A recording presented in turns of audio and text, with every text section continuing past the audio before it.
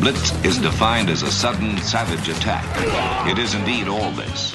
The effect is sure. The premise is simple. It's a basic, primal confrontation, man to man. No excuses are offered. None accepted. Welcome to the latest edition of Longhorn Blitz with horns247.com. It's like a radio station. Now, here are your hosts. Lifetime Longhorn Rod Babers. Pure athlete, yeah. I transcend race, hombre. Matt Butler. I don't talk man. I back it up. And we are chock full of that, man. Damn right. And Jeff Howe. It's still real to me, damn it. And that's the bottom line, because Stone Cold said so. If you're gonna blitz, come strong, but don't come at all. Coming strong with a post-NFL draft edition of Longhorn Blitz with Horns 24/7. I am Jeff Howe. Let's not waste any time. Let's get right into it. Let me bring in the rest of the team. He is the master of the soundboard, the drop of shit extraordinaire, Matt Butler. Matt, how are you, sir? Doing pretty well. Yourself? I'm chilling, man. If Travis, the best damn videographer in the podcast game, is on top of his game this week, if it looks like I'm just kind of chilling and lounging, it's because I got the short chair this week. So, yeah. You look relaxed, man. Yeah. If I look relaxed, it's because I'm having to sit this way to make sure I can fit in the camera and not be uncomfortable. Literally laid back for an entire show. So yes, other than that, Matt, I'm doing great. My daughter started walking last week, so wow, congrats. Proud dad moment. We had a huge milestone, so I'm doing wonderful. Rod, I'll show you the video. I haven't just show you the video yet. I want to see that. That's when we get awesome. done. Babies, like their faces whenever they realize they're doing something like that, like starting to walk. Oh, it's the greatest thing in the world. It's amazing that you got it on video. That was you quick on the trigger. Yeah. A man who knows about old school stuff, new school stuff, because he is a Renaissance man. I know you're training baby to walk. I didn't know that. Not just at the Austin Radio Network and the Horn, where you can hear him each and every day on the Rodcast from 1 to 3, but here on Longhorn Blitz. Here's our lockdown corner on the show. Lifetime Longhorn, 2002 UT All-American, draft choice of the New York Giants back in 2003 in the fourth round. Spent his NFL career with the Giants, Lions, Bears, Bucks, Broncos, and here with the Hamilton Tiger Cats of the CFL. When he was done with football, got us up back to Austin, Texas, at 40 acres, where he earned his degree. When he gets that T-ring back in, he will wear it proudly. Nevertheless, he is a card-carrying member, a black card member of DU, number 21 in your program, number 1 in your hearts, Mr. Rod Babers. And Rod, we talk about this. I know we got a lot of new listeners on the show, so thank everybody. However you listen to this show, you're getting a megaphone feed. You go to horns247.com on the drop-down menu and listen to it that way. You're an Apple Podcast guy, Google Play. However you're getting it, we just appreciate it. Wherever you get it, by the way, make sure you leave us a review and rate us. We would greatly appreciate it. But we got a lot of new listeners, and thank you guys so much for listening and downloading. We've heard Rod tell these stories before, but it's always fun to everybody that hasn't listened before. Rod, I'll walk everybody through. You were a fourth-round draft choice, as I said, back in 2003 by the New York Football Giants. 123rd. 123 overall, and there's still a Giants blogger who thought the Giants should have taken Brandon Lloyd instead of Rod. He might have been right. I don't know.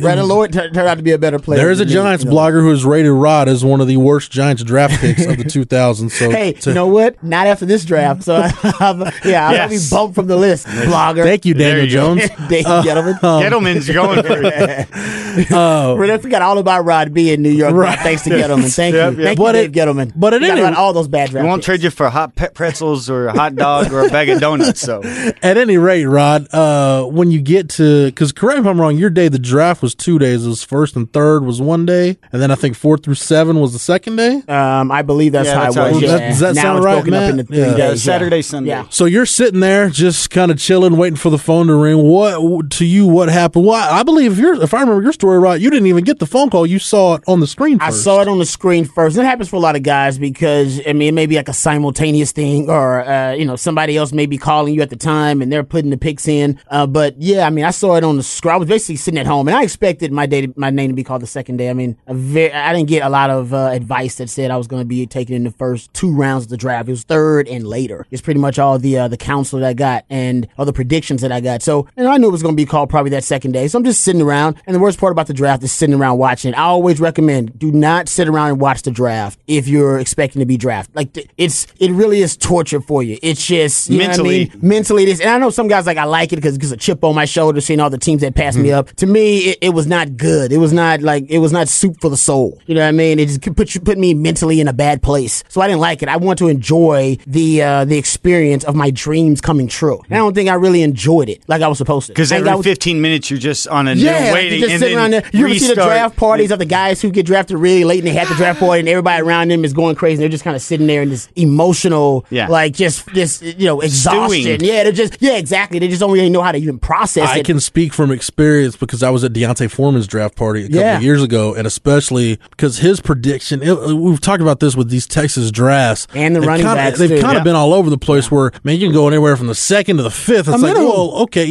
Charles Omenihu, prime example. But especially at Deontay's where you're watching, especially you had that run on running backs in the 3rd round. It's like Alvin Kamara comes off the board. Kareem Hunt comes off the board. It's like there's this run on backs. And you're like, man, you start looking at needs. It's like, well, who needs a running back? And I remember myself and Deontay's dad, Derek, we're sitting, there's a couple TVs in a couple different rooms. And then all of a sudden, Deontay's phone rings and like everybody starts screaming, it's a Houston number. It's a Houston number. So, 281. And you know what? And then it's like, everybody shut up. Everybody shut up. So, and for me, I was actually in the room by myself when I got the call. Like, I was in my room at home, and I think my dad was downstairs and my mom was downstairs, and my dad started yelling at me because he saw it on the screen. Oh, yeah. Then I got the phone call, and then that's when everybody went crazy. Because your hopes have been up this whole time, and then you're waiting these 15 minutes, and then it's like you finally have to go to the bathroom or something, and then somebody gets the call while you're in there. It was a surreal, weird experience. I just wouldn't recommend watching it. I mean, pay attention to it. Don't just, ignore it. Yeah. But I wouldn't sit there and obsess about it. Man, if you're gonna get drafted and you're gonna get drafted. Now for guys who go undrafted, that's just, and you're like on the cut like a Gary Johnson, then it's just heartbreaking. Yeah. Like Gary Johnson watching drafts because he's got a draftable grade, I'm sure, by at least half the teams out there. But it was gonna be a late pick anyway. So for him watching it is a heart-wrenching kind of thing to go through. I knew I was gonna be drafted. For guys who are in my position, I would recommend just make sure that you are informed about the draft. But man, hang out with your friends and your family and those who have been, supporting you throughout this entire adventure, and enjoy their time and enjoy the fact that your dream is now about to come true, and just start thinking about, all right, now how do I, make this dream a profession? How do I make it a career for myself? And I think I got in a bad headspace about it, and I think that's, don't watch the draft like that. I'll tell you who took your advice, or who took your, before you gave it out, took your advice. Chris Boyd. Chris Boyd was a guy that knew he was going to get picked somewhere. I'm going to get picked somewhere. And this is when he got the call from the Vikings when he went in the 7th round. I was in the backyard throwing the football, and all of a sudden I got a phone call, and I looked and it said Minnesota. I just said, I'm about to get drafted. I said it so nonchalant that my friends were laughing, asking why I said it like that. There you go. I guess I'm about to get drafted. Hanging out with his friends, throwing the ball. Like, that's what I would recommend. If I could do it all over again, I'd go do something simple, man. Like, me and my boys would go, maybe we'd go bowling or something and have the draft on. You know what I mean? Like, Like, it would be something else instead of just the whole experience revolves around us watching the draft and where I'm going to get drafted. Because in the end, it wasn't totally about me. Like, it was moms and pops was in on that, and big bro was in on that, and best friends. Like, that was part of and Sims and C-Red and my teammates. Like, that was an experience for everybody to share. So, yeah, I didn't like my draft day experience. So I'd recommend for the guys, do it a little bit differently. Well, Rod, no matter where you get drafted, to hear your name called, you're always a part of history. Blessing. And two Texas guys are now a part of this 2019 draft for forever and ever. Congrats, fellas. And you're the resident Houston Texans expert. Charles Omenihu was like, he's family, man. Now, like twice. And this is really weird. And I didn't ask Charles or hear him. I don't know if he went to when Houston had their area workout for area guys. Go I don't know if he went, but if he did, that would be weird because that's kind of how Deontay Foreman got drafted a few years ago. He just showed up at the local kind of area workout and worked out, and they decided to go ahead and take him. And Rod, I guess we talked about this. There's a couple different ways to look at. There's a couple different ways to look at it. I know you can get into the Texans D-line situation because there's a lot of buzz that they might just be content to let Jadeveon Clowney walk after this year. So just kind of restocking the cupboard, just bodies along the defensive line trying to find something. But I think at that point, if you're the Texans, and I know because I'm a Cowboys fan, found the Cowboys draft. The Cowboys did this with a couple of their picks. Yeah, they like that. If you get into the 5th round, and I don't know where the Texans had Charles Omenihu graded, but if you've got a 3rd or 4th round grade on a guy and you're picking in the 5th round, hell, at that point you might just say, let's just trust the board and take the best guy available. And I don't know if he was that guy for the Texans or if it was partially me. Yeah, in the 5th round he might have been. Yeah, like in the 5th round because listen, if it is not for the deepest D-line draft in the history of the NFL, arguably this past year, Charles Omenihu was probably a 3rd round pick and maybe even sneaks into the 2nd round somewhere. Probably, I think TCU third round safe. Yeah, LJ Collier went in the 1st. That's what I'm saying. Yeah. It can happen. Teams just fall in love with a guy, especially if he's a freak. He looks like a freak. And Charles Omenihu looks like a freak. You know what I mean? He's got long arms and he's long in range. Reminds me of Simeon Rice. And he did work out for the Texans privately before the draft. So I don't know if he went to like the regional workout they had. Probably not. I mean, Deontay was down the street, so it was just kind of like, and I think Armani was in the same workout. And Charles Omenihu, like, grew up in the Dallas area, but he was born in Houston. Is that what I heard? And then went to Rowlett. Yeah,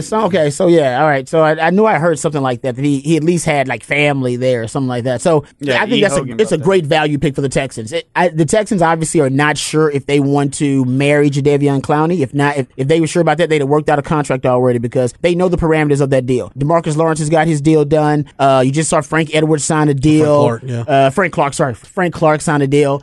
You saw Trey Flowers sign a deal. So all those defensive ends, those pass rushers, we know where Jadeveon Clowney's going to be slotted. He's not going to get paid more than DeMarcus Lawrence. So I didn't think Frank Clark was going to get paid more than DeMarcus Lawrence, but at least to your point, the market is set for Jadeveon exactly. Clowney. So they don't want to make that deal with him right now. So they'd rather franchise him. He's upset about that. He won't sign the franchise tender, and he's threatening not to even play. Take the Le'Veon Bell route potentially if they franchise him. So maybe that marriage is over. Yeah, there's some people saying they should trade Frank Clark. And that's what I've heard. They said they're open to trading him. What a report is that they're open to trading. And then that there were multiple teams also interested, obviously, in him. That if some team had the cap space for the sign and trade, the same way Frank Clark did. Whenever Omenihu ended up there, I was like, oh, that's definitely what they're at least have that option. And if some team wants to do it, they do it this year while he's still cheap. Mm-hmm. Because maybe they can get it for 1 year and then sign him to another just deal. Like what Clark did. Yeah, exactly. Exactly. So because I think that Clark deal was on top of the deal that he has this year. So I'm with you. I think the Texans may end up moving on from Jadeveon Clowney, but only if they really like, maybe the way Charles Omenihu's working out. They still got Whitney Merciless too. I mean, they got multiple pass rushers. They got J.J. Watt, of course. Then they got Whitney Merciless. Then they got Clowney. They've drafted on that defensive line. They got Benardrick McKinney on that defensive front, I should say. They drafted Benardrick McKinney in the linebacker spot, Zach Cunningham. So they're loaded on the front seven. I'm not gonna say they can afford to lose Clowney. You need two bookend pass rushers. Look what the Cowboys did in getting Robert Quinn. You need somebody to complement that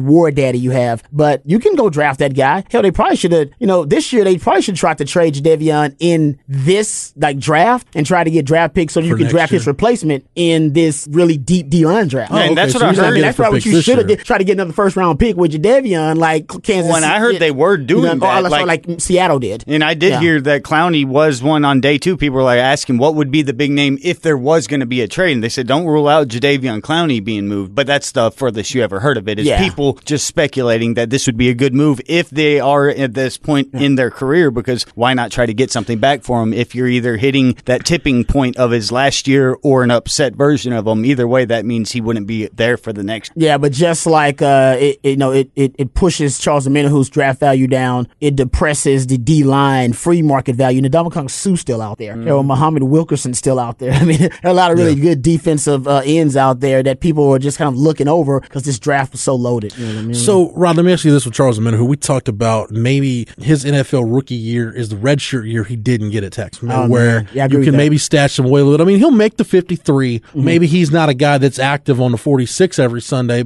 so maybe he's a guy that's just okay, let's let him get in the weight room, just get big, learn our system, and then year 2, maybe he's ready to take off. Is Houston, from what you're saying, and you know the Texans D-line depth more than I do, is that a good spot for him to do that? Yeah, they have that luxury. They do. They have so many. They're so deep there on the defensive front that they have the luxury of just having a project, and that's what he can become for them, literally a project. And they love the fact that he's versatile. Showed that at Texas. He can play.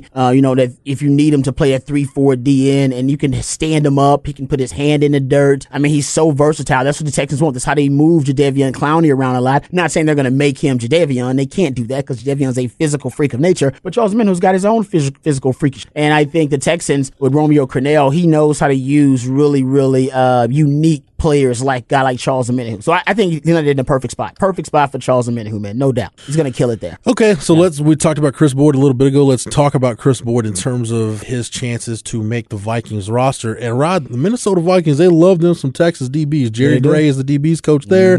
They signed Duke Thomas after his run in the AAF. We saw what Holton Hill did last year. And keep this in mind, Holton Hill suspended for the first 4 games of the 19th season. Yeah. I thought it was going to be substance abuse. PED. Which is a little different different than what we thought. But if he isn't in that other system, that actually might be okay. I get you're right. Maybe they're like, he didn't make the same mistake. It's a different mistake. That's one way to look at it. Yeah, I guess so. But we know the Vikings, Mike Zimmer, Jerry Gray, they love Texas DBs. Yeah, well, Zimmer likes Zimmer knows how to use DBs anyway. That's a good place to be. And, of course, Jerry Gray, it goes without saying. And, we know the Vikings, look, with Harrison Smith, they've got some veteran safeties, and I know they drafted Chris Boyd as a corner, but Rod, you've talked about, and I think that's probably the path Chris Boyd to have a sustained career in the league is to make that conversion to safety. Again, it seems like a deal where, maybe he makes your 53. It's different for a defensive back because he can be a core special teams guy. We know Chris Boyd with the size-speed ratio could cover kicks, be a gunner, whatever. Yeah, exactly. Be the hold-up guy on the gunner kickoff. So, and honestly, Chris Boyd would be, based on service time, would be cheaper than even a guy like Duke Thomas, a veteran fighting to make the roster. This is true. So maybe Chris Boyd's NFL dream is at the expense of Duke Thomas's continuing. We'll see how that plays out in camp. But Rod, do you like this pick for the Vikings to take Chris Boyd? Yeah, it's a good pick for him. And if you want to go somewhere where it's possible you could be an experiment, where they're trying to turn you into something, and say they are looking at him to be,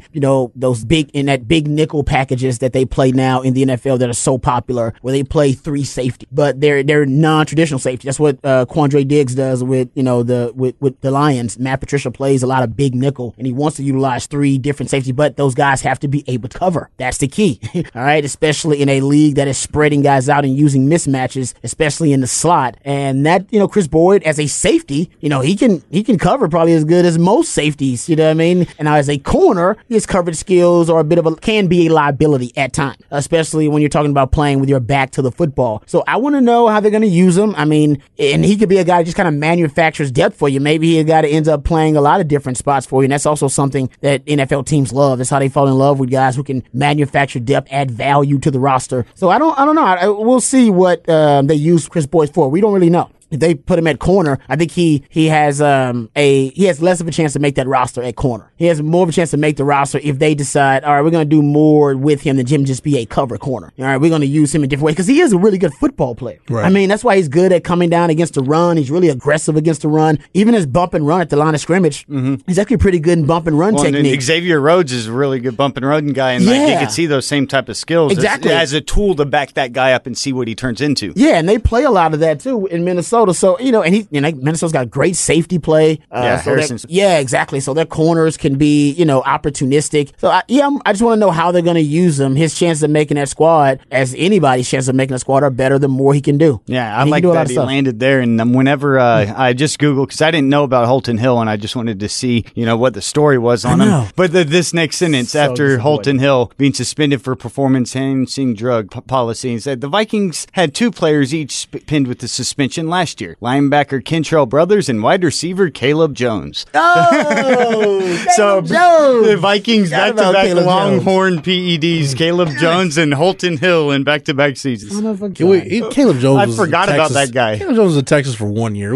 I know it just Texas fans. It made me laugh. Well, he's an Austinite too. Yeah, Austin High. Yeah. And his brother Zay Jones was at East Carolina and with the. Is he still Bills. with Buffalo? Yeah, he actually put up some good numbers with stuff. He had the deal was it last off season, yeah. But then, that was because Caleb was going to jump out a window. No, that was Zay's. Yeah, I think that was Zay. Okay, yeah. Well, either way, that one he actually. I think Caleb was there. He was there. He produced very well with Buffalo by the end of the bottom in some daily fantasy. Well, there you go. So Rod, I mean, I guess it's safe to say Charles Omenihu is going to be on the 53 for Houston in some way, shape, or form. Yeah, no guarantee that Chris Boyd's going to make. They got talented DBs. Holton Hill made it as an undrafted free agent though. He's a priority free agent, undrafted free agent, but so there's a chance. And you know what? And if he doesn't, I think they would put him on practice. So I think worst case scenario for Chris Boyd, they put him on practice squad because he is a guy that's kind of a raw athlete. And 1 off season or training camp at corner, they're not going to be able to see enough. He's not going to get enough reps for them to get a really, really thorough evaluation of him. But again, on practice squad. I just look at this Texas draft class, especially those guys that were true seniors that were in that 2015 recruiting class. Chris Boyd, Charles Omenihu, PJ Locke, even Brecken Hager. guys played really before they should have. Charlie had to. Yeah, exactly. They After were playing the purge, out of necessity, and after that's the purge and everything. The roster was depleted. That's the difference we talk about now with Tom Herman and Charlie Strong. Tom Herman's now playing freshman because this guy's just better than everybody else. Caden Stearns just that damn good. Right. Deontay Ingram's that good. And Vance Bedford even said, they wanted a redshirt Charles Omenihu, but they didn't have anybody else D-line wise. They could do what they wanted, so they had to play him. Great point. I mean, and we've talked about this on the show plenty of times, so we don't want to talk too much of Charlie, but Charlie played more freshmen than any other coach in the history of Texas. Right. Right? I mean, and I know it was like, when you think about it. Post-Mac. Well, not even post-Mac. He played way more than Mac. I mean, he set the... No, I'm saying post-Mac. I mean, his guys, he's playing his freshmen. Yeah, no doubt. But he had to after Mac, he's cleaning up the program, and then the purge where I don't know, what does it mean? 14 players, something, end up being dismissed. I like to forget. Yeah, exactly. But either way, it wasn't just 14 players, but as we all know, they were a lot of those guys were like veterans. They were older guys. Now, they weren't all marquee guys that were starters, but they were going to be that, as you call that, talented depth on your roster. You know what I mean? Start taking away Joe Bergeron, a Leroy Scott, a Jalen Overstreet. And what people don't understand is that's also the competition within the position. You know what I mean? Like those guys who have been, they create the competition. You need that's how the young guys get better. You know what I mean? That's how Caden Stearns is going to get better. That's how Keontae Ingram's going to get better. I need somebody over here, a vet, to challenge him. You know what I mean? Yeah. And bring out the best in that youngster, and all that plays a role. And it unfortunately for Charlie, man, it came back to haunt him, but it ended up helping Tom Herman because all those really, really young guys had a ton of reps and a ton of experience by the time Tom Herman came along in 2017, especially on the defensive side of the ball, because that's what Charlie knew. Yeah, we could get into this maybe this summer when we can get downtime, deeper but into it. To me, the fundamental difference between Charlie Strong and Tom Herman is Tom Herman's been proactive in terms of, okay, here's what my roster is going to look like. Where do I need to plug holes with a JUCO guy? Go get a grad transfer right now. Yeah, something. Yeah, and be proactive and go get that guy. So maybe you're not getting a priority target, but maybe you're getting somebody else, or it's having the foresight to say, okay, we know in this recruiting class I need two guys that can be versatile enough to play running back, or I need a safety corner. I need a guy who can be a 3 technique or a 4. You need to recruit some versatility. Tom Herman's been much more forward thinking in terms of how he's building his roster. Yeah. Where it seemed like Charlie Strong was like, hell, just bring in talent, just bring in these players. And look, this is the other thing I was going to talk about with this draft class, Rod. You look at where some of these guys were ranked and the fact that who was drafted, who were priority free agents.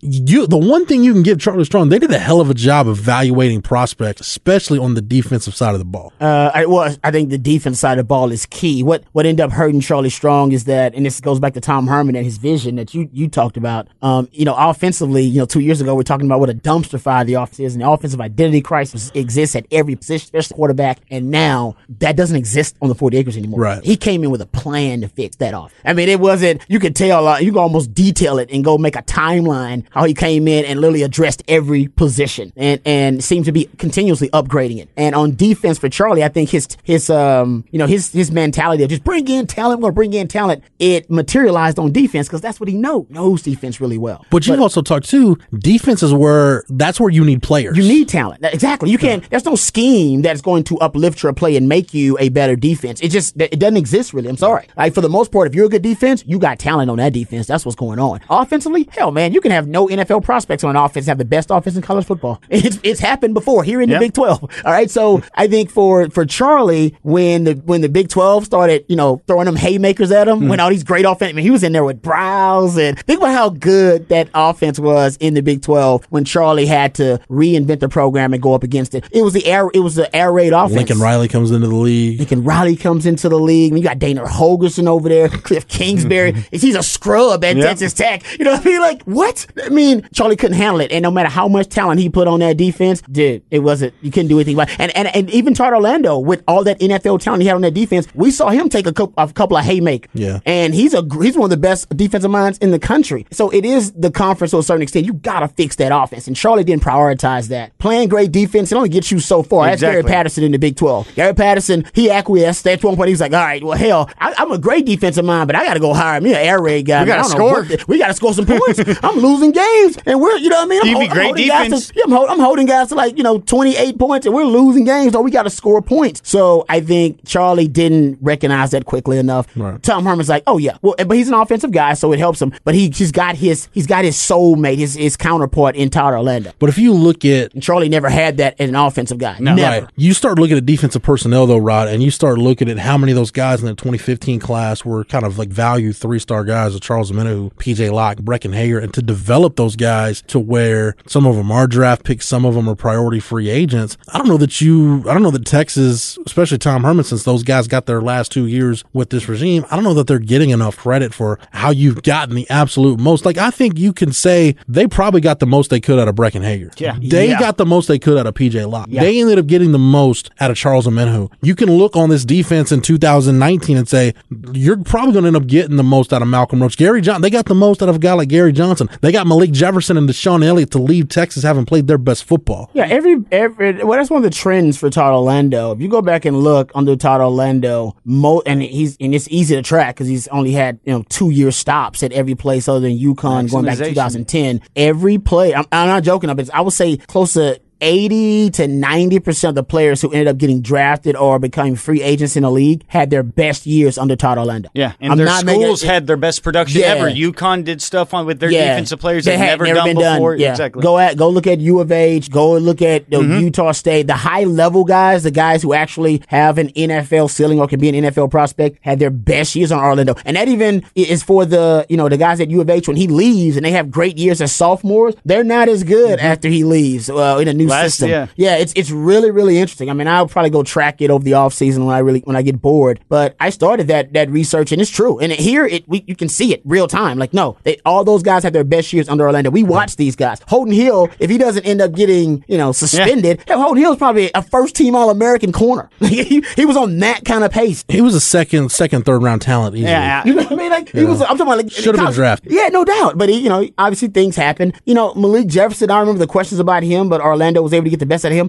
Poona Ford ended up becoming a force of nature. Yeah, I mean, all these guys. And we had seen them grow up and play before, but Todd Orlando weaponizes players. And he did it with Brecken Hager for a while. And PJ Locke, I think, is another guy, too. So I agree with you. And once he left Houston, I mean, I was sort of surprised only because I never paid attention to the criticism around Houston's program post-Herman. But then hearing the NFL people talk about what they were doing with Ed Oliver in that defense the last 2 years compared to what he was with that baseline right at the first beginning of his career at Houston, I was surprised to hear how bad I guess it had gotten there post-Orlando. Yeah. But I'm going back and look at the 2015 recruiting class. You look at the 24/7 Sports composite rankings and where some of these guys were ranked. 3-star prospect, number 426 overall in the country, that was Connor Williams. Number 430 overall, 3-star prospect, that was Charles Omenihu. 3 of your 5 lowest rated qualifying signees in that 2015 class, PJ Locke, Brecken Hager, Michael Dixon. That's what we've been asking for a decade. If you can go and get those 2 stars and 3 stars and 4 stars to produce at that level of a college contributor or NFL starter, then you have you aren't going to miss on those 5 stars. And that's what we saw when we talked about those bust rates in those great classes from 02 to 05 and what was the difference makers. And it was maximizing the low end guys because those top end guys, and not everybody's going to be wrong on them. I'm glad you mentioned bust rate, Matt, because I need to, because as you know, you're going to update your notebook. Yeah, you're unzipping stuff right now. Yeah, I'm going to have to update it because, we've got pretty much the only guys that are going to be on this roster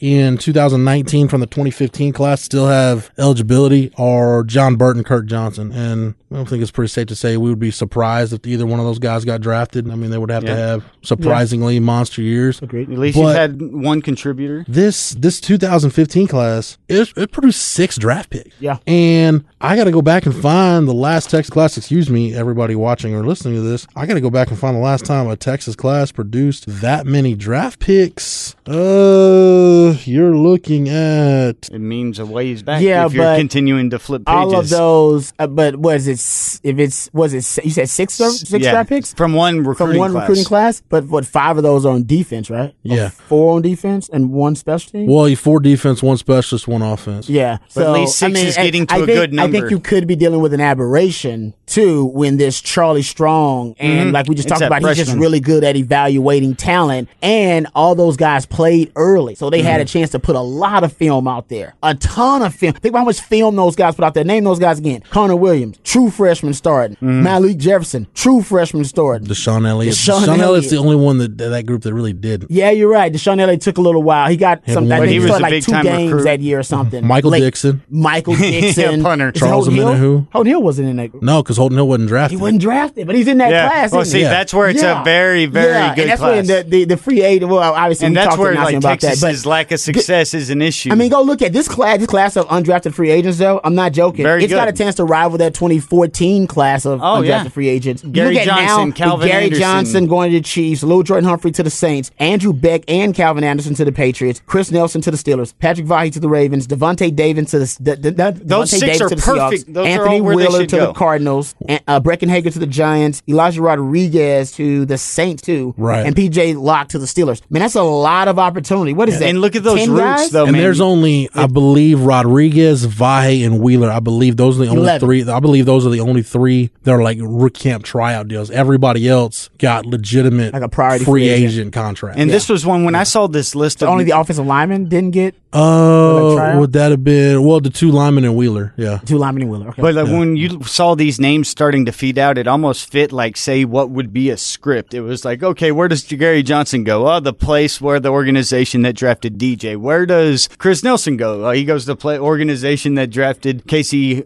Hampton. You look at the Patriots. Well, what would they need? Oh, a good, smart Rice left tackle, or a guy that's, say, a good hybrid, blocking, tight end, pass catching threat. That's Andrew Beck. And then even Devontae Davis. Oh, well, what were we saying? He was the next mold of Liz. Yeah, exactly. Yeah. So you just look across the board. It almost fits like exactly where you would have thought. And then, of course, little Jordan going to the Saints, and where he could be just a perfect piece for Breeze to have a target, one of those big, rangy guys that we talk about that are those pass-catching, hybrid, wide receiver tight ends. The last recruiting class Texas had, this just kind of weird to show you kind of what the anomaly is in this decade, this 2015 class is. Yeah. The last class Texas had before this that produced 6 draft picks. At least 6? How many? How about the 2005 recruiting class? And that's a full Colt circle. McCoy, Roy Miller, Henry Melton, Roderick Muckleroy, Jamal Charles, Jermichael Finley. And look how much more balance. To your point, Rod, how much balance you got in that class. That's quarterback, D-line, running back, tight end, linebacker. Yeah. You know what I mean? Like, I think, that was Texas still in their heyday. Well, not in the prime of their heyday, actually. So, I wonder if this was pound for pound Mac Brown's best. And that was the class, though, we talked about him. In terms of bust rate and NFL maximizing low-end recruits. No doubt. And that's sort of where at least and that was sort a small recruiting class, was it not? 15 signees, and your bust rate was only 20%. Yeah, that was a small. So you had to hit on them too. It wasn't like you just got in a lot of them, and it was you had to get into the quality of that. And I mean, you talk about Colt McCoy, Roy Miller, like I said, Roderick Muckleroy, Jamal Charles. You're talking about guys that played a long time in the NFL. They were captains, or they were All-Americans. Yeah. So to me, I'm not saying Charlie's class is that's not it's something that's not real. It's a fugazi, but I do wonder if it's an aberration because it's so lopsided defensively in the Big 12, which is a offensive oriented league. Like it's what I mean. Like at least it's good, but it's not where you want to. It's weird. The NFL doesn't even respect defense in the Big 12. They literally don't respect it, except for Texas. You know what I mean? Like no, they respect certain coaches. That's why Gary Patterson, I think, can get a defensive player drafted that nobody expects in the first round. Did the Big 12 had any other defensive players drafted in the first round? No, right? No, Kyler Murray, Hollywood Brown, and I believe L.J. Collier were the 3. Okay, so it speaks volumes to Texas. I think that was just Gary Patterson. I think it's a respect for him, and that's where it speaks volumes, though, also to Texas. That if inside that type of a culture, you still are viewed as a place where the NFL is going to go and get talent. So that's sort of a good thing to have. No doubt. Oh, the Big 12 has talent. I mean, that's why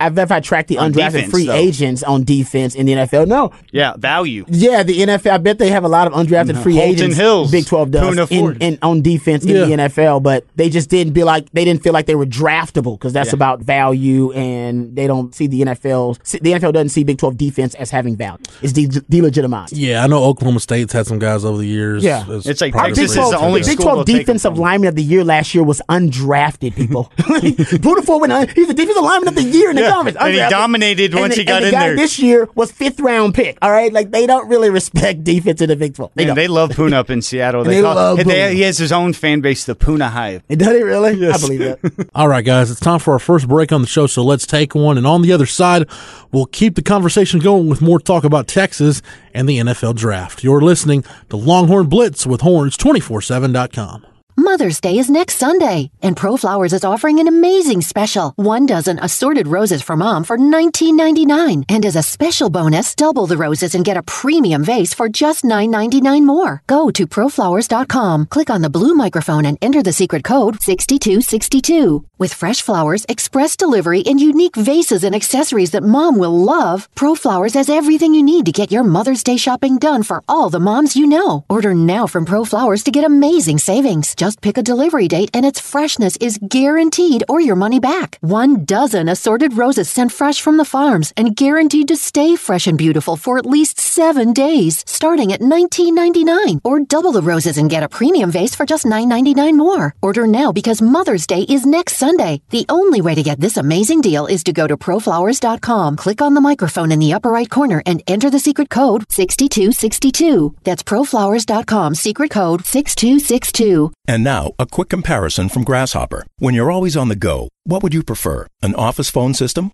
Hey, it's Rochelle. Sorry I missed you earlier. Had an errand to run, but I'm back in the office, so give me a call when you get this. Or one that works on your cell phone? No hardware needed, courtesy of Grasshopper.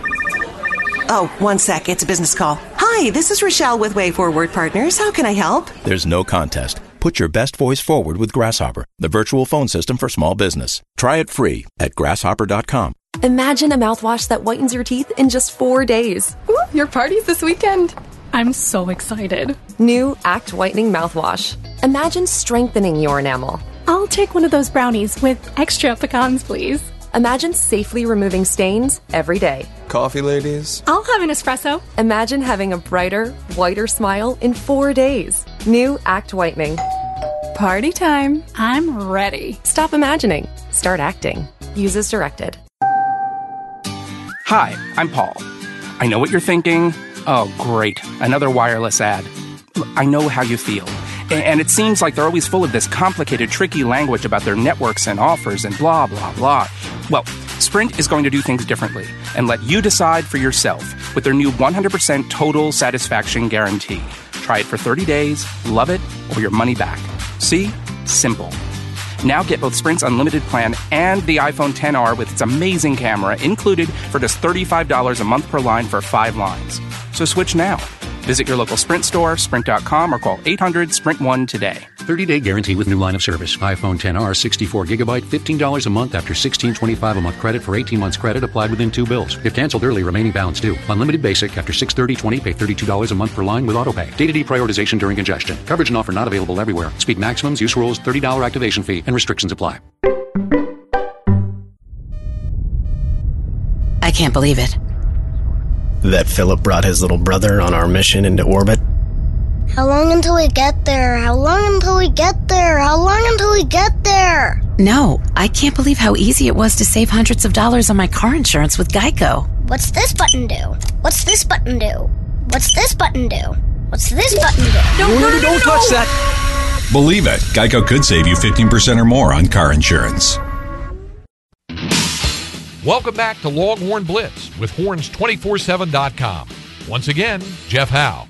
Rod, this just kind of goes back to where the program is. And I know, a lot of people had fun kind of poking the bear at Texas over the weekend. Like, oh, Texas only had 2 guys drafted, blah, blah. Well, either you're just lazy and didn't do your homework, or you're just content to try to poke the bear and come up with the hot take. Yeah, there's a reason for it. There's a reason, yeah. But when you start looking at the undrafted free agents that Texas has put out in recent years, Rod, you've talked about it. I've talked about it. I mean, Texas has kind of become a gold mine. I mean, you start going down the list. No school in the country, and this is like, I'm not going to brag about this, but this is not me bragging. No school in the country is producing undrafted free agents at the rate that Texas is right now that are making roster. And that is because we're one of the only blue bloods who is failing to develop our high-end talent. Yes. Right? Hence that report or whatever Chris Hummer did with those numbers last week. 247 Sports. Yeah, we talked about it last week. From 2010 2014, Texas only developed 10% of their 4- and 5-star players into being drafted of their top NFL 247 guys, 38. And that's the worst, by the way, of all the blue bloods, and probably the worst of all the Power 5 Power 5s that of get the 20 of the 29 ranked, Texas was 29. Yeah, Yeah. So the worst blue blood in terms of producing their, maximizing their NFL talent. Hence 3 coaches in 5 years. And there's a different way to look. There's 2 sides to that, though. You can look at draft picks, but I also look at guys like I just mentioned with a Charles Omenihu, with a guy like Connor Williams, who was a valued 3-star guy. This program actually has done a really good job, even during the Charlie Strong era, of getting the most out of guys that you probably on signing day, you're like, okay, maybe he's a starter or whatever. In Connor Williams' case, I knew we just underranked him and probably should have ranked him higher than we did, but it's taking these guys that on a national recruiting list, you're like, okay, that guy's a top 400, top 500 type guy, and getting them to their ceiling. D'Onta Foreman, I think, was the second lowest rated guy in the 2014 class. You guys say throw-in with Armani. I was going to say, I remember people saying he was just well, I'll take that throw-in. Doak Walker Award winner every single week. And that's the main thing with Texas. We're so frustrated at the end of the Mac era was the evaluation process really seemed to just sort of not evolved with the times, because you had, 2 decades spanning and things were much different. And that's what caused me to start that bust rate stuff and looking at these things in 07, 08, 09 was just sort of laying that foundation of mediocrity. So then if you continue to not have anything until like 11, 12 is when you get that Quandre and Jackson as young players. And that was sort of the last hurrah from Mac. And like, it was a really good chance with the new Jordan staff. And you started to see a little revitalization, but you didn't win. And then we've just been dealing with no continuity since then. So it's finally now you're getting some of those guys that were the diamonds in the rough that you actually are able to evaluate and see something in, or you come in and develop them. And now you're starting to see that become like the standard. And if you can have that fill your whole 85 roster and don't have these holes or attrition from one coach leaving or from trouble and all these other things that we brought out, that a lot of the things that make these guys be undrafted free agents, yet they're still the talent because you're Texas. And that's what makes you so happy to be a Texas fan, because you know Texas is going to get the talent. You just have to actually produce some winning on the field with. Yeah, and Rod, I want to get back to your point real quick earlier about this program being lopsided, the number of NFL guys it produces on defense. You realize we've had 9 seasons in this current decade, 9 drafts. Do you know how many offensive guys have been drafted? Oh, this is a good question. Okay, how many guys on offense have been drafted? You're one off. You're one off. Really? 4. I got Swain, I got Connor Williams, I got Marquise Goodwin. Who am I missing? D'Onta Foreman. I got missed. We just talked about him. I'm just too close to him. Yeah. Damn, that's it? Yeah. But when you start running down the priority free agents, guys that have stuck around, guys that have made they spent at least 1 year on a practice squad or made more of their career. Oh, yeah. Chris Warren had just a weird ending to his senior year here. A physical freak. Right. Tyrone Swoop's position changed. Kent Perkins, he's stuck with the Bengals for a couple of years now. Donald Hawkins was on a few different teams. Marcus Johnson has a Super Bowl ring. Jackson Shipley hung around the league. Trey Hopkins, I believe, still on the roster for the Bengals. So you start looking at some of these guys that have been, again, priority free agents. Quan Cosby falls into that category. Let's see. I'm trying to find. David Snow was a guy that hung around the league for a while. James Kirkendall did. Kyle Hicks has a Super Bowl ring with the Patriots. Fozzie Whitaker. I believe Fozzie still in the league or transitioning. He might be transitioning. He was last year. Yeah. Okay. So he might be, because he's doing more like and LHN then you stuff. get into Quan Cosby. Yeah, Quan stuck around the league for a few years after not getting drafted. So yeah, it's like back to your point. Malcolm Brown's a guy I didn't mention on there, but it's like all this talent on offense. It's not getting developed at Texas. The NFL saying, you know what, let me take a chance on this guy. And then for the Rams, think about this with the Rams with Malcolm Brown. As good as Todd Gurley and C.J. Anderson was, Malcolm Brown signs an offer sheet with the Lions. The Rams think enough of him. Even Rod, their salary cap numbers aren't great in terms of the wiggle room. They have a lot of money to running back. Yeah. In a league where you're not supposed to. They matched the Lions offer to Malcolm Brown and brought him back on a pretty nice deal. No, I think because they've realized, man, if Todd Gurley is not going to work out, he's going to get hurt again this year. We'd rather have Malcolm Brown than even, what was it, C.J. Anderson? Yeah. Well, and then, they've hit on all their draft picks that have able to go and spend a superfluous amount of money, and now with Sue not coming back, you have a lot of cap space. Had Malcolm Brown not gotten hurt last year, I was at a Christmas party with some mutual friends and ended up running to somebody who's a big Rams fan, and he's talking about, had Malcolm Brown not gotten hurt, I think he's going to I think he would make a big playoff run here. Like, the Rams are really going to miss him. And then I was like, okay, whatever, maybe this guy's just talking up because he knows I cover Texas. But then you start looking at C.J. Anderson, you're like, man, that would have been Malcolm Brown. That would have been Malcolm Brown. Well, and all season long, Malcolm Brown would have been better than C.J. And he was taking snaps away from Gurley all season just because they knew that you can't just ground.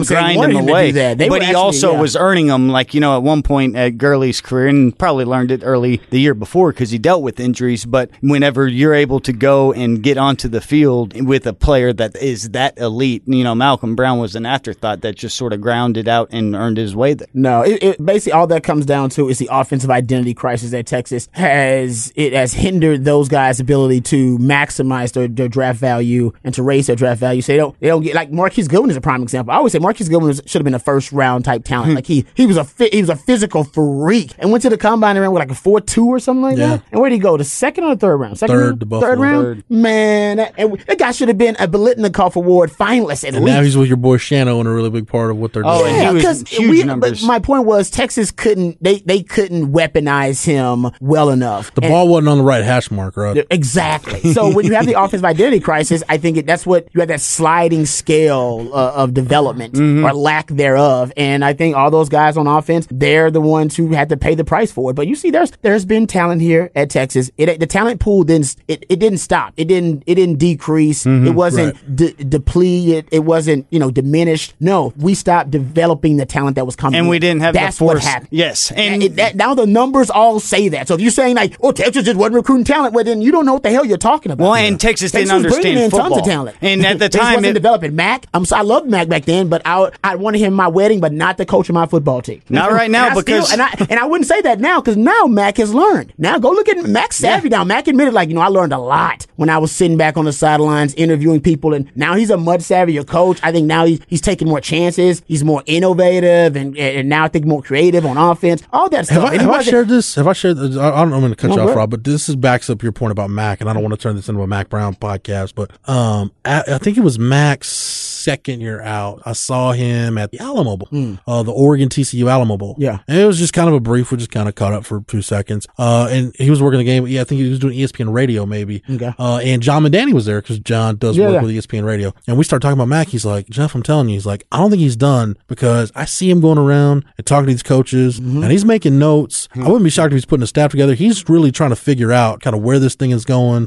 what he did wrong. He's like, I'm not going to be shocked at all if in a year or two Mac Brown's back coach. He needed that. Yeah, he needed like literally look at that tipping point of whenever, like, because you bringing up Marquise Goodwin made me think of that 2009, his freshman year, when he had a good quarterback with Colt McCoy, but just the vision of Texas football at that point and the decision that really severed the end of that era. And it was just not going where you've seen football going. And like, I mean, because literally it blows my mind that Garrett Gilbert's backing up Baker Mayfield now in Cleveland. And like, you had Marquise Goodwin, and I mean, all you had to do, you look at Garrett Gilbert, if he just would have had Kingsbury and that Tech offense in that Texas, and you probably could have streamlined the production and had a championship office. No, exactly. That's my point. He wasn't you would have had Marquise Goodwin and all this talent there, and we had it, and it was in our own backyard, but old football minds did not understand what they were seeing, and it's nothing against anybody or learned behavior. You know what you know, and during that decade, something had spawned that revolutionized football, and it spawned in our own backyard, and you had the best high school program to ever have it in it. A decade later, Mike Leach was doing it at Tech, and we were laughing at him. Yeah. People were scoffing at him. They thought it was gimmick football. Well, no, that's a good old boy network, and they did it. Dude, it's like religion, and they did not want to let the new thoughts in, and they were going to banish all the others to hell, and they didn't want it. No, Mac got too impressed watching Nick Saban dominate them in the fourth quarter. Football power running game, and he thought, hey, Texas can do that. Because that isn't Texas can do that. And that still is unstoppable. Should do that was a different discussion, and Mac never entertained whether they should do it. He just thought, oh, we could do it. Yeah, you could, but you're the should. Yeah, you'd be reinforcing and he didn't realize how long it would take the program to try to go in that direction. He assumed you could just pivot course, and you cannot just pivot course, man. There's a generation of recruiting classes. And change what type of player you are. Yeah, that you have to change, and he didn't realize that, and now we got Cody Johnson. That was a fatal flaw. It was almost, I don't know if it was arrogance. I don't know what it was. Like, hold on. The revolution of the spread, he's been coaching college, and he's seen a few things there, but to understand the future vision, it's hard to do that. No, it was a fork in the road for Texas football, and we picked the road less traveled. Yes. And it was not the right decision. Right. And we paid the price for it for like 4 or 5 years. And a decade later, the NFL's playing that style of football. Yeah, and that's the whole point was Mac then couldn't see the forest for the trees. Exactly. He was too enveloped by it. He didn't have the vision. Now that he's outside of it, on the outside looking in, he's like, oh, damn, man, how did I not see that? I should just. Now he's talking to Cliff Kingsbury. Now he's calling Cliff Kingsbury. Ask Cliff Kingsbury who I should hire. Yeah. He hired Phil Longo. He's like, you know what I mean? Like, Phil Longo doesn't even run plays. No, yeah, he's an Ole Miss guy, right? Yeah. So it's like, so now you got him going full circle, wouldn't acknowledge that Mike Leach was a revolutionary offensive mind in his own backyard, would laugh at everybody, call it gimmicky football. Now this Mac Brown's calling Cliff Kingsbury saying, hey, who should I hire, man, for my OC? Yeah, exactly. At least, hey, that's evolving. Growth. That's growth by Mac, though. That's why Mac at North Carolina is going to be successful, because he grew. He's not the same Mac that he was here. No. Yeah, he's bringing Texas out to the East Coast. He's going to run all over those ACC teams. Right. And having Tim Brewster as your recruit coordinator doesn't hurt either. Hell yeah, ask the Aggies. It helps. They miss Brew already. When I saw that, I was like, that's so awesome. He left say what you want about Tim Brewster, damn it. That dude can recruit. You ain't got to like him. He's kind of like James Harden. You ain't got to like him, but he's effective as hell. Yes. You of all people in this room, know better than anybody. Hey, but I beat you. You of all people know better than anybody, Rod. I know. I saw him flip Chris Sims from Tennessee at the time, and that was amazing. The whole country was like, what? And he kept saying at the time, he's like, don't worry, we got him, Rob B. We got him, baby. I was like, he said, he's committed to Tennessee. He's like, oh, man, that's all a charade. That's all a charade, brother. I know, awesome. Tim Brewster, God, I love that. If you don't want to know anything else about Tim Brewster's recruiting credentials, if somebody said, why is Tim Brewster such a great recruiter? He got VY. He got VY and Chris Sims, who are arguably the two biggest recruits that. That's where you can just stop it and start it right there. Got VY, done. and he got Chris Sims. I'm with you. I think he is the best recruit in the country, and I still believe it. All right, time for another break, but there is plenty of Texas football talk on the other side, so do not go anywhere. You're listening to Longhorn Blitz with Horns247.com. Welcome back to Longhorn Blitz with Horns247.com. Once again, Jeff Howe. Well, I guess that's as good a way as any to end it on. I didn't think I was going to get the parting shot, but what the hell? Some weeks it just works out like that. Matt, thanks for everything, man. You are more than welcome. Rod B, appreciate the time and the knowledge. Anytime, brother, anytime. For Matt, for Rod, for Travis, best damn videographer in the podcast game for everybody at the Austin Radio Network and the Horn. 1049, 1019, AM 1260, streaming on the Horn app and at hornfm.com, where you can get Rod B on the Rodcast each and every weekday from 1 to 3. Shameless plug. You can find this podcast on Megaphone on the drop-down menu at horns247.com. Anywhere you get your podcast, Apple Podcasts, Google Play. Remember, leave us a review, rate us, do all that fun stuff. Thank you guys so much for your support. And thanks to Matt. You can get our classic interviews, all of our archives on the Longhorn Blitz SoundCloud page. Yep, just type in Longhorn Blitz. For the Horn family, for the Horns 24/7 family, I am Jeff Howe. Thank you so much for downloading and listening, and we will catch you again on the next episode. You've been listening to Longhorn Blitz with Horns247.com. Remember, for the latest Longhorn news 24/7, visit Horns247.com. Mother's Day is next Sunday, and ProFlowers is offering an amazing special. 1 dozen assorted roses for Mom for $19.99. And as a special bonus, double the roses and get a premium vase for just $9.99 more. Go to ProFlowers.com, click on the blue microphone and enter the secret code 6262. With fresh flowers, express delivery, and unique vases and accessories that Mom will love, ProFlowers has everything you need to get your Mother's Day shopping done for all the moms you know. Order now from ProFlowers to get amazing savings. Just pick a delivery date and its freshness is guaranteed or your money back. 1 dozen assorted roses sent fresh from the farms and guaranteed to stay fresh and beautiful for at least 7 days, starting at $19.99. Or double the roses and get a premium vase for just $9.99 more. Order now because Mother's Day is next Sunday. The only way to get this amazing deal is to go to ProFlowers.com, click on the microphone in the upper right corner and enter the secret code 6262. That's ProFlowers.com, secret code 6262. This is a cow whose milk became everyone's favorite cheese at the craft fair. But cheese only lasts so long. The impression a small business makes needs to last much longer.